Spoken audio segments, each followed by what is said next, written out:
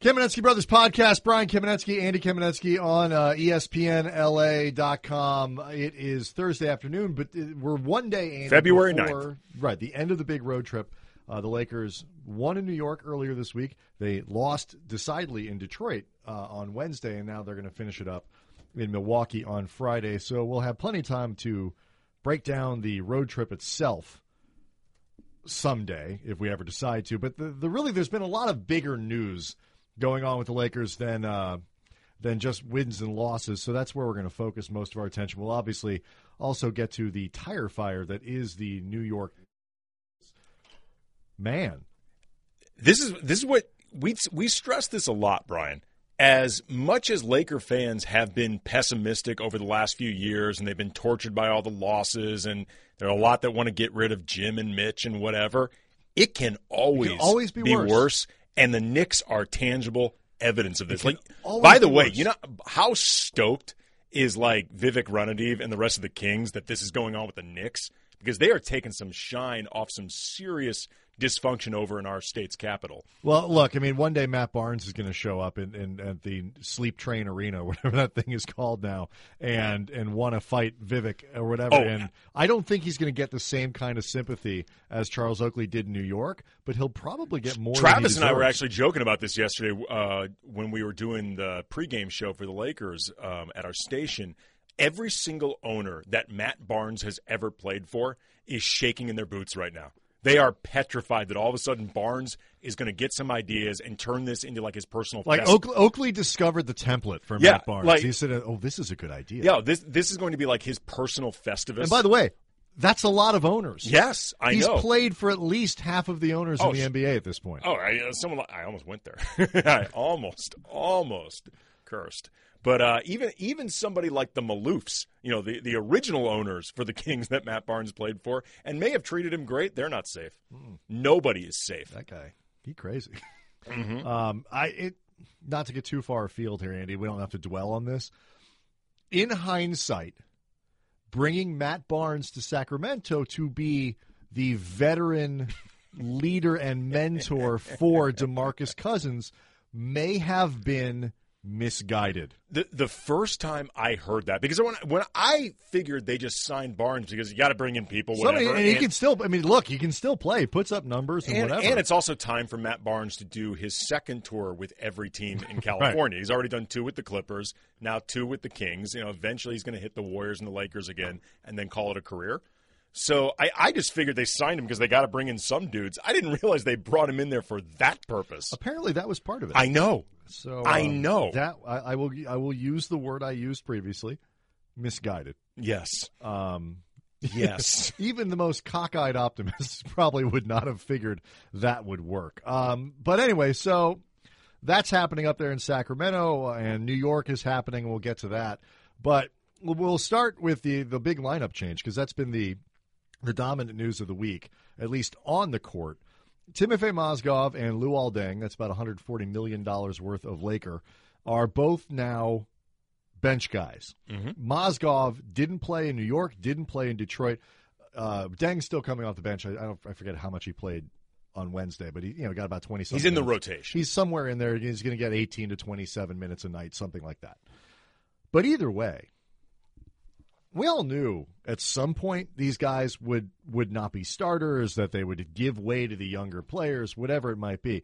I don't think most people expected both of them to be on the bench before the All-Star break. No. I'm not talking, not the end of the season, last month of the season, before the All-Star break. No, I don't think anybody saw this coming. And it's interesting, too, with Mozgov, that he's out of the rotation is really surprising, but it also makes sense because whether you ended up promoting Zubats or doing what they did, which was promote Tarek Black, Mozgov, they essentially promoted both of them over Mozgov. No, but I meant straight to the starter job. That's what I mean, to become starter. Zubats is just playing what he had been playing even when Mozgov was the starter.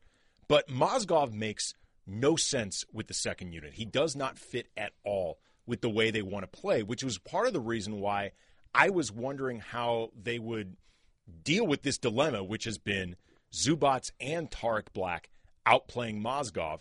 and try, are they going to try to sandwich in minutes for Mozgov? Because if he's not starting, I don't know where he fits into this rotation at all. And it turns out he doesn't. You can put him as a backup and just let him set screens for Jordan Clarkson and Lou Williams all day. But I mean, but at that point, you are punishing Tarek Black for Mozgov's salary. You have to find places for Black to play. And in point of fact, Tarek Black deserves to play. Yes. If you break down the numbers, and I'm not saying they're outstanding, but his, real plus minus and all that kind of stuff, I believe he's second on the team. He's had a good season. They're better when he plays than when he doesn't. And just because his defensive numbers not leaping off the page at you, he's more of a function of playing with the other guys on the Lakers than it is a problem. Relatively speaking, Tarek Black is one of the best defensive players on this team. Yeah, period. Yeah, I saw a great description of him. It was, I forget who wrote it up. It might have been on the Ringer where they were talking about the lineup changes. And Black doesn't defend the rim in the same. He can block a shot here and there, but he's not a rim protector. But they describe him in the same kind of language that they used to describe Chuck Hayes. Undersized, sawed-off guy, but moves his feet well and is kind of hard to dislodge if you get him in the right spot. He was overwhelmed a little bit by Andre Drummond, particularly on the glass, and that I think we all kind of thought that might happen. But then again, Andre Drummond can put up 20 boards against almost anybody. He's good, and he deserves to play, and he's 24, and the Lakers kind of need to figure out what to do with him, because if they are going to create max cap space to go after somebody this summer, part of the way they're going to get there, at least in theory, is by not picking up the second year of his contract. So they do have some work to do there. It's a really bad look, though. It is. I mean, this is a bad look, and both of us were on board with the Mozgov signing. I was actually on board with the Mozgov signing more than I was on board with the Deng signing. Right, but me too. I mean, I think Deng sounded good. Let me rephrase. Deng sounded okay at the beginning when most people assumed there was some sort of option in there, when it was not a 4-year guaranteed deal. When that news came out, the contract seemed less appealing, particularly when you go back and you realize that Luol Deng is, I think he's 31 and 30 or 31. 31 in chronological years. He's about 47 in basketball years because he spent 5 or 6, 7 years playing for Thibodeau. Yeah, that is going to age you fast. Right, you cut him open. It's the NBA equivalent of being the president. Right, or like a dog. Like yes. Your 1 year is 7 years. If you cut Luol Deng open and count the rings, he's not 31. Moving forward, and I don't know all the particulars of the new CBA insofar as what the rules are with stretching guys. If you could stretch 2 guys at once, I actually have done a little bit of asking around, and the people that I would go to, they aren't quite sure either. So I'm going to try to get a little bit of clarification. It's problematic. The problem with it it's not just that the Lakers have those contracts that you could say, it's going to keep them from signing a big-time free agent, this, that, and whatever. And the flip side of that is which big-time free agent. Okay, maybe. The Lakers don't have quite as much flexibility going forward as people like to think, because the young guys are going to be eligible for extensions quickly. You've got to figure out Randall. I think it's after this offseason he's eligible for an extension. I don't know if they have to give it to him or they can wait one more year, whatever it is. He's at least eligible. The eligibility starts coming in. All of those guys are going to make a lot of money. Yeah. And, Randall's going to, I don't know if they're maybe not max guys, but they're going to make a lot of money. And so this notion that they have all this flexibility and space and young guys and this and that, it's not really true. And so mismanagement with Deng and Mozgov to the tune of $34 million between the two of them on your cap, which you're not getting off. I mean, without taking somebody else's trash back. Well, you're not going to get rid of them again. I don't know what the rules are insofar as trying to just make the hit incrementally less worse, year by year by stretching them as opposed to. Yeah, I don't know exactly how it works, but it's not a problem that you can get around altogether. You're stuck with these. Nobody is going to take Luol Deng or Timofey Mozgov in a salary dump, right? Where they just absorb. Ooh, the Lakers have Mozgov available. Let's act on that. I mean, the Lakers would have to get rid of so many draft picks in order to make somebody absorb Mozgov. You have to trade Zubats. You have to trade something, and so it's not gonna play. Well, that actually is a perfect seg, Andy, into the next portion of the big Lakers. Do you want to say really quick before we get into that? Uh-huh. Credit to both guys, but in particular Mozgov, for at least publicly handling this really well. Which is reflective of the types of guys that they wanted in the locker room and all that, which is exactly. Great. I wanted to bring that up. Nobody ever questioned the character of either guy. No, I wanted to bring it up if for no other reason than to make sure people were aware that thus far they handled it well. He's handled it nicely. He's not – I mean, we remember how this was with the Dodgers a bunch of years ago when we were covering the team. Right when that wave of the kids that came up with it was Kemp and Ethier and Loney and Russell Martin, and they had all those veterans in the locker room like Luis Gonzalez and all that who were the mentors and were great, and they said all the nice things and they brought them along until the moment they weren't able to play anymore, and then they became colossal pains in the ass. Yes, particularly Gonzo. Yes, and Luis Gonzalez, who came in with the most impeccable reputation as a clubhouse guy, was cancerous in that clubhouse. And this was Gonzo near the end of his career when he wasn't all that good. Mozgov wants to play, and I don't blame him. And if you are in a situation where you have, I don't care how good a guy he is, if you're in a situation and if Deng starts to have his minutes squeezed down to the part where he's playing 10, 12 minutes a night or whatever it is, I don't care how good of people these guys are. Eventually it's going to become problematic because you have two guys who expect to play, who signed here with the idea that they would play. All the all the young guy stuff aside, it still was they were going to play. This is year one. And also, by year 3 of this, it's going to be problem. Well, it also, too, though, particularly for Mozgov, because I know there will be people like, well, you know what, he's making $16 million a year. He can suck it up. It doesn't matter. The salary makes it more embarrassing. It actually makes it more embarrassing that he's ended up getting benched because you realize just how badly he's playing to get sat at that salary. It actually starts drawing more attention to the idea that you're out of the rotation. Right.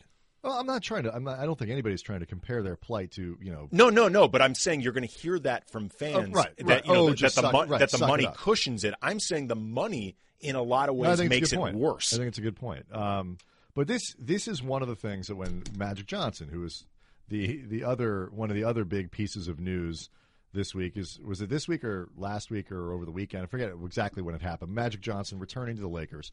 And in what capacity we're not entirely sure. But it's very important. But we'll get to that. It's really important. He's basically going to do kind of all sorts of stuff. He's going to be involved. This is not it clearly doesn't seem to be some sort of ceremonial role. He's back in the building doing No, it's stuff. like what he does with Magic as an owner of the Dodgers. That was ceremonial. This is involved. Yes. And he is, as we all know, tightly aligned with Jeannie Buss. They are, frankly, more brother and sister than Jim and Jeannie are. And how this Mozgov-Deng thing impacts the decisions that are going to be made about Jim and Mitch. Assuming they're not already made. Is an interesting one. Because on the one hand, part of the reason Mozgov isn't just backing up Black, if you want to make that choice, and he still gets his 20 minutes a night or whatever it is because Zubats has shown himself capable of getting on the floor as a 19-year-old second-round pick. Yep. So that's a feather in the cap of the basketball Tarek Black is on this roster because the Lakers picked him up off waivers. Yes. So that's two good things that they've done, and that's why you don't have Timofey Mozgov. That's why he's not playing. On the other hand, $17 million a year for 4 years. Luol Deng, $17 million a year for 4 years, give or take. That's a lot of money that they've. So the Lakers have drafted well. You go back and I think all three of the young guys that they have, the core three guys, are promising. Clarkson, even if he never gets better, is still a very handy guy that they found in the second round. Zubats looks like a player, and they picked well with Larry Nance. Yes. So that kind of stuff they've done well. They've traditionally done that well. They've not done so well with how they spend their money. No. And so which part of those things do you think Magic Johnson, who is clearly there, I think, to help Jeannie usher these guys out of basketball operations? What's funny about that, though, is, Jeannie, if you're correct, is hiring Magic to be the Turk. And usually when you promote somebody or hire somebody like that, there's always a scene in some bad sitcom where a character gets a promotion and the first thing they have to do is fire Dave in accounting. Right. And that, the music, womp, womp, and it's really awkward. Magic's going to be stoked. Yeah. Like, Magic's like, so what's the awkward thing I need to do? It'll be awkward to fire Mitch. Probably. But firing Jim, Magic's not going to find that awkward at all. Like, hey, Magic. Like, that's actually, like, probably Magic only took the gig. If that was included. It's actually guaranteed. It's actually in his contract. It was a draft promise. It's actually in his contract. All right, we'll work you. I'll come in for the workout, but you will not let me drop below the 8th pick in the draft. So, I mean, but, so I think Magic is there to give Jeannie some cover, both in ushering Jim out of the building, in that role at least. He still gets to come. He owns the team. And then also in helping to pick the new guys so it's not all on her. Magic will be the human shield to help get rid of Jeannie's old human shield, her brother. Correct. And, Ramona used that expression. Ramona Shelburne wrote the big article about that. I've been using it for years. And we've been using that expression, but as Jim is a human shield. But I think Magic comes in and he performs a similar function to take some of the heat away from I was going to say, Jeannie. but here's the difference, though, in the human shield factor.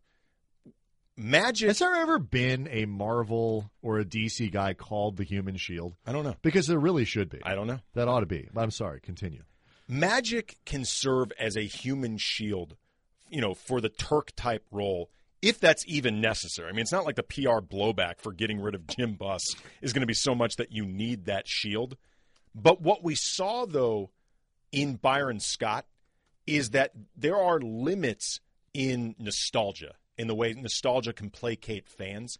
And depending on what Magic is being brought in to do, and that is still yet to be determined.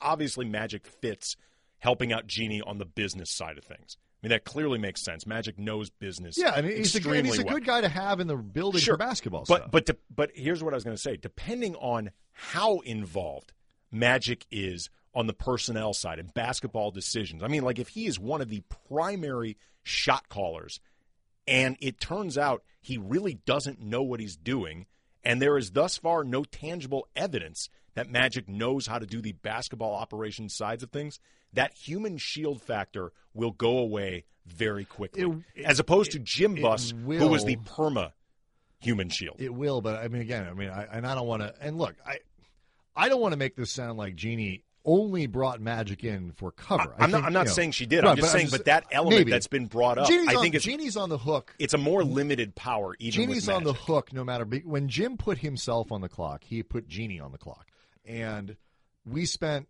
a lot of time talking about the Jim part of it, and only recently has spent time talking about the Jeannie part.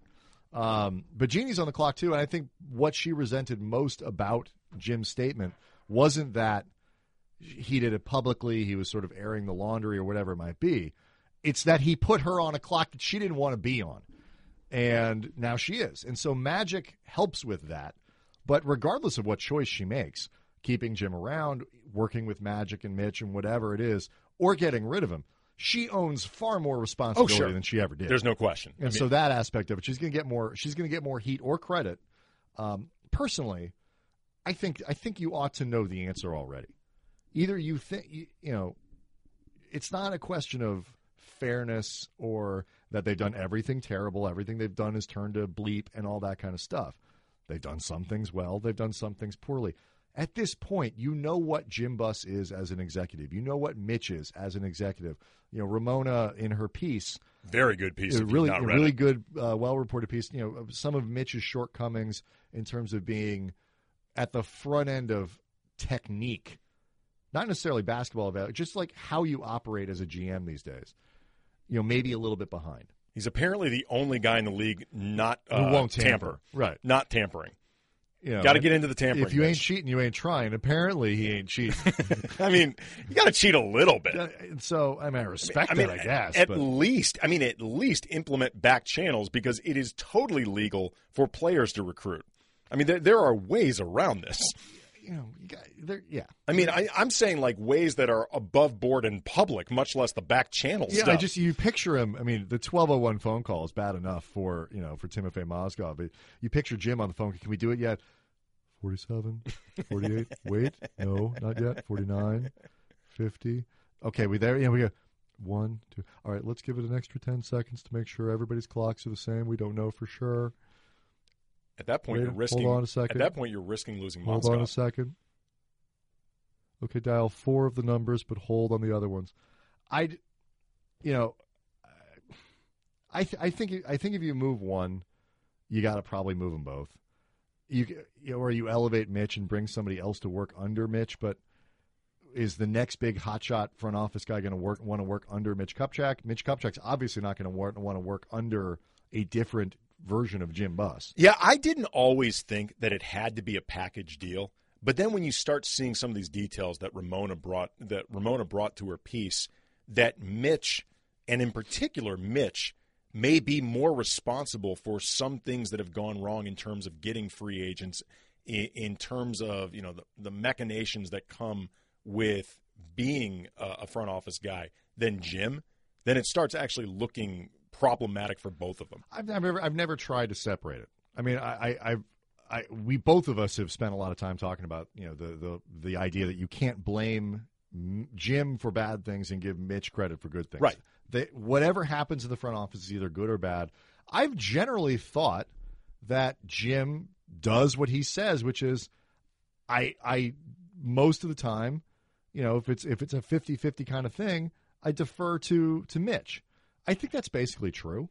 I think we hear more if Jim were running roughshod over Mitch all the time or whatever. It's a package deal. You either think the basketball operations is doing a good job or you think they're not.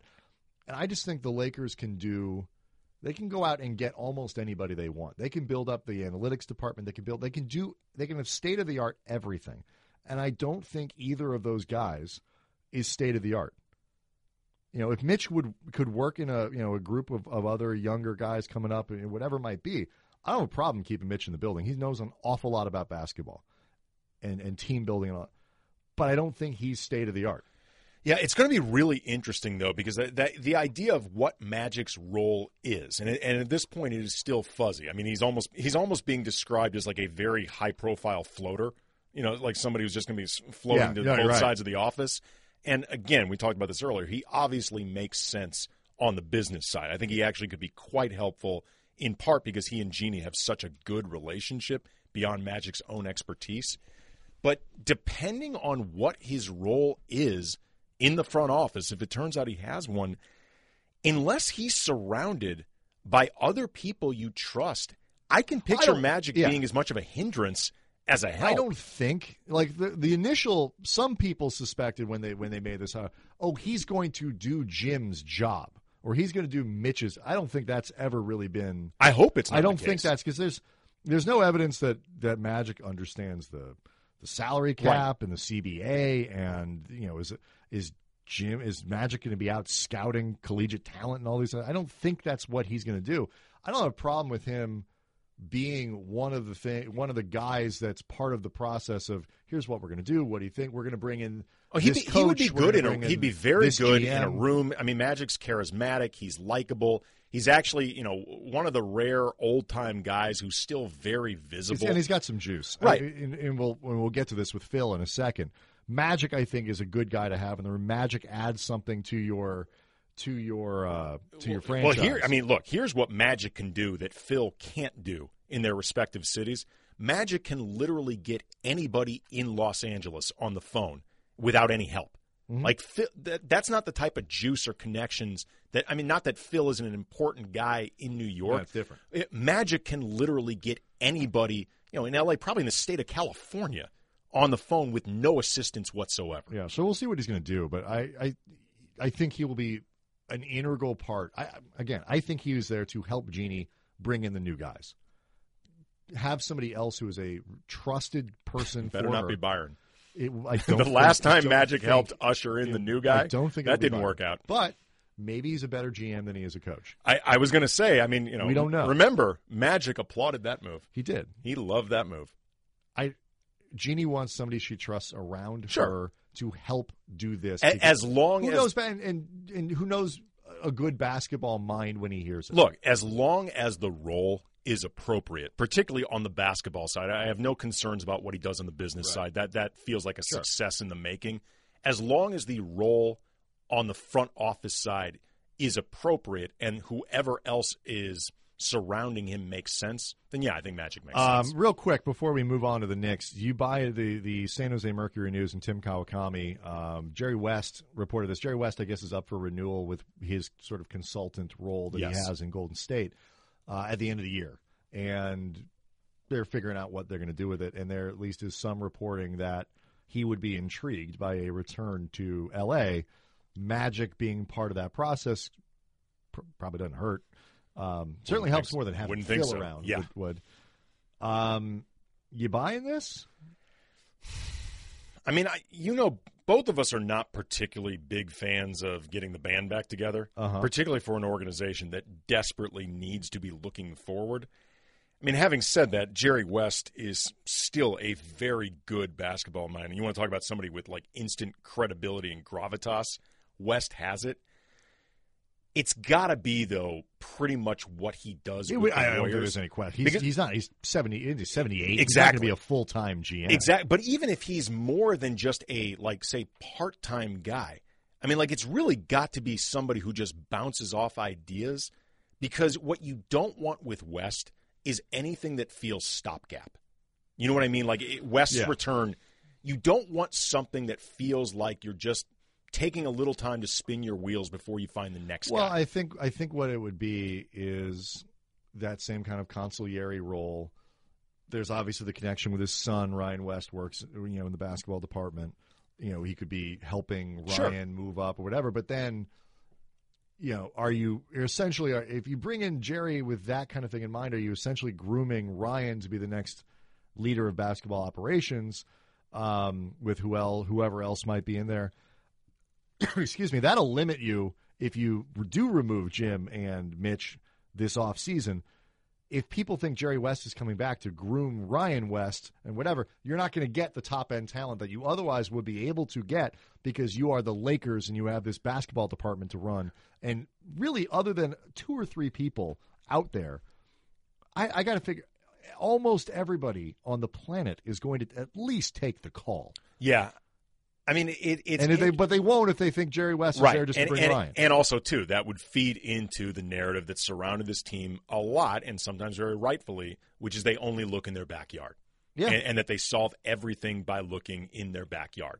And that could potentially feed the narrative. I mean, it's sticky just because, again, if you have the opportunity to have Jerry West around advising you, it feels like a pretty good idea. If you can tell me that they can get whoever is Sam Presti now, or maybe Sam Presti, or somebody like this type of high quality basketball mind, and these people really understand how modern front offices work and all that kind of stuff. You can get that a crew of those people to come in and build that department out and all that, and you have Jerry West there to be a sounding board for these people.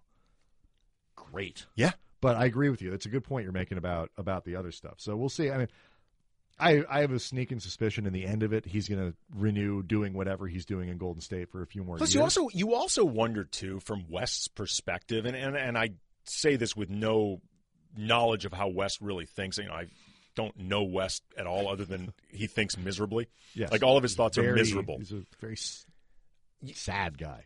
You wonder if he might be apprehensive about any appearances of stepping on Ryan's toes, or that Ryan is only going to get promoted because exactly. He's there. I agree with you. Exactly. Like the optics of it, even if they're not actually bad, could look bad, and not even from the way Jerry we were West talking is about certainly before. Somebody who's super sensitive. About Yes, that he kind is. of thing. Yes, he is. All right, we got to, or for that matter, the optics of taking over after your most high-profile mentee, Mitch Kupchak, gets shown out the door. Yeah, that's a good point too. I believe Kerry Champion is coming to take our studio away in a few minutes, and we cannot leave, Andy, without talking about the Knicks. Where would you like to begin? Because you could start with the Charles Oakley fight. That happened. Or you can start with the Kevin Ding article, which prompted the weird Phil Jackson tweet, which is reflective of Phil's apparent desire to drive Carmelo out of New York while also lighting himself on fire? Let's start there. Okay. Since we happen to be there. All right. Phil right now, with this approach with Melo, which is clearly not working, and he's doing it in a lot of ways that he handled players as a coach, doing stuff through the media, doing the tweaks, doing the, Zen mastery, what is he thinking sort of stuff. He reminds me right now of an actor who's grown into a parody of himself. This is Al Pacino, like in the late 90s when everything was some Son of a Woman retread in the way he approached the role. Hooah! Yeah, everything. Hooah! Hooah! He was football coach. Hooah! Everybody coach. And everybody sounded vaguely Southern. Right. Like somehow Al Pacino developed this very vaguely Southern accent. I'm the devil. Hooah! Well, that actually made sense. As the devil, but it was the same performance. As the devil, you just drop him into the right. Right. And by the way, some of them were entertaining. Oh, some were very entertaining. But they were all the same. Or like De Niro, when De Niro does the mugging, and you start feeling like a parody of himself. De Niro's 18 to 20 year, I don't give a damn period. Exactly. And, I mean, I was saying before, to put it in sports terms, he reminds me of if Mariano Rivera, who only had one pitch, he had that cut fastball. He was just brilliant with that pitch. If that pitch stopped working, and instead of trying to develop another pitch, he just keeps throwing the cut fastball that clearly isn't getting batters out. That's what Phil reminds me of right now. I think there's a lot of truth to that. To me, I'm getting more of a sense, or as much of a sense, of a guy who really can't handle the fact the league has moved on from him. Sure. Who is just not capable of being in a place where, in this role, he's not the show. And he doesn't have the power. He doesn't have the juice and the influence. I mean, go back to the thing with LeBron and his Possegate. Yeah, Possegate. I don't think Phil was trying to be racist. No. I think Phil was trying to be dismissive. Yes. And because I'll be honest with you, I mean, I understand. You go back and read it and whatever, you understand the connotations of it and whatever. But I think he was absolutely trying to be dismissive of LeBron and his group and his friends and all that, and Maverick Carter and all. And that's so stupid. Yes, it is. It's not the racism or the dog whistling that some people. I'm pretty sure Phil Jackson's not a racist. It's the stupidity. Yes. LeBron James is the most powerful individual in the NBA. I'd say sports. And I'm including Adam Silver, the commissioner. I'd go so far as to say he's the most powerful person in North American sports. Very possibly. And you're going to pick a fight with his guys who represent players, who are connected, who all these other things, because you can't handle not being the show. Carmelo, you thought you could change Carmelo. You felt like you had to sign him. Maybe James Dolan made you sign him. I don't think Phil really wanted to bring Carmelo I never back. thought he wanted to bring him back. But he did. And he gave him a no-trade clause. Which was really a poor idea. Does it make sense to drive Carmelo out of New York? And apparently it's not working. I think it was Woj yesterday reported on Yahoo that it's not working. It's just making Carmelo that much more resolute. Oh, it's very clear. Melo's like, look, you're not going to be the guy who gets rid of me. Like, I own the leverage in this. Right. And I will wait this thing out if I have to, but you are not going to drive me out of town. Correct. It's even if it worked, I realize money trumps everything, and he will be able to find guys to take his money and all that. It's New York, you're the Knicks. There are only so many big free agent contracts to go. But if you're a star who has options, you can go point A, point B, team C, whatever. They're going to remember how Phil treated Carmelo and what he did and what it means to play in a Phil Jackson front office in front of James Dolan and all these other, and how dysfunctional this whole thing is. And it's going to hurt them. So set aside have they done a good job with personnel moves or not? I think it's like the Lakers. They've done some good things. They've done some bad things. And in fairness to Phil, that was an atrocious roster with all kinds of problems when he took it over. I agree. Undoing that was hard and will remain hard, but they got some good young players and whatever. But it's the other stuff. Temperamentally, he is so obviously unsuited to do that job well, where you need to fade to the background. You need to cede ego to the players and all these other things. Daryl Morey is a star in the sort of analytics circle or whatever. The Sloan world. We love talking to him on the radio and Mason and Ireland and all that kind of stuff. But he never makes himself the show over his players. Phil does. That doesn't work. Well, this is something, though, that I think Phil doesn't really get, and it's reality. Phil Jackson is one of the greatest coaches in sports history. Yes. There's no question about that. No question. But Carmelo Anthony is more accomplished as a player than Phil Jackson is as a front office exec, and it's not even close. And everything Phil did as a coach does not matter one iota with this job. And that arrogance that Phil very predictably brought with him to that job, and that arrogance was in part why I did not think it was a good idea for the Knicks or the Lakers to do that. And I'm saying this as somebody who covered Phil yes. and really liked Phil. And to the best of my knowledge, I thought we got along with Phil. Sure. I think Phil respected the work we did to the yes. extent that he thought about it at No, all. but I had heard from people that Yeah. Phil thought well of us. But I questioned from the beginning whether Phil would have the capacity to make the adjustments necessary for a job that's completely different than coaching. And it's very obvious he's not. I mean, he's still trying to use the same tricks that clearly are not working. It's just, yeah, I just don't, I think that's it. I think he's far more rigid than from a basketball sense, but I honestly just think he just can't mentally. I think he's hardwired in a way to be the show.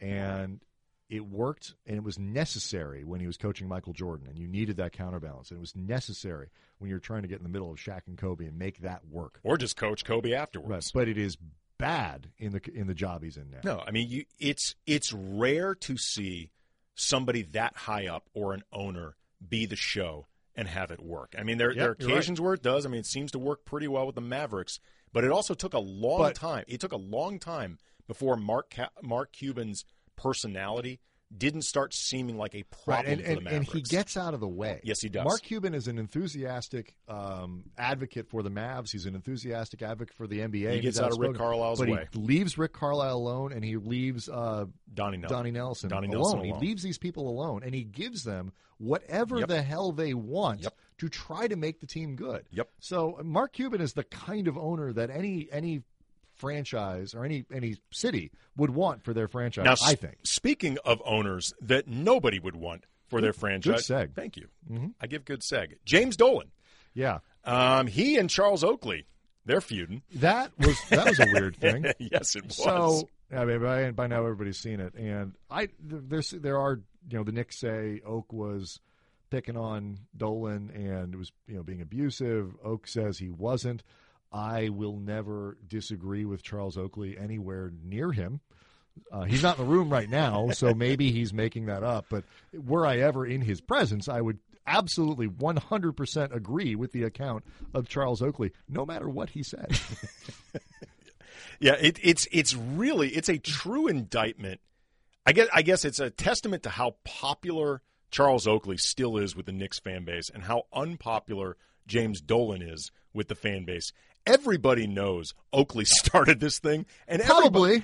There's no probably. I'm sure he was. James Dolan didn't start it with Oakley. No, but nobody starts anything with Oakley. He could have heard Oakley behind, saw that Oakley was there, and said, "I don't want you there," whatever. But I'm guessing in one way or another, Oakley started this. Yeah, he was okay. Let's stipulate that he was chirping. Sure.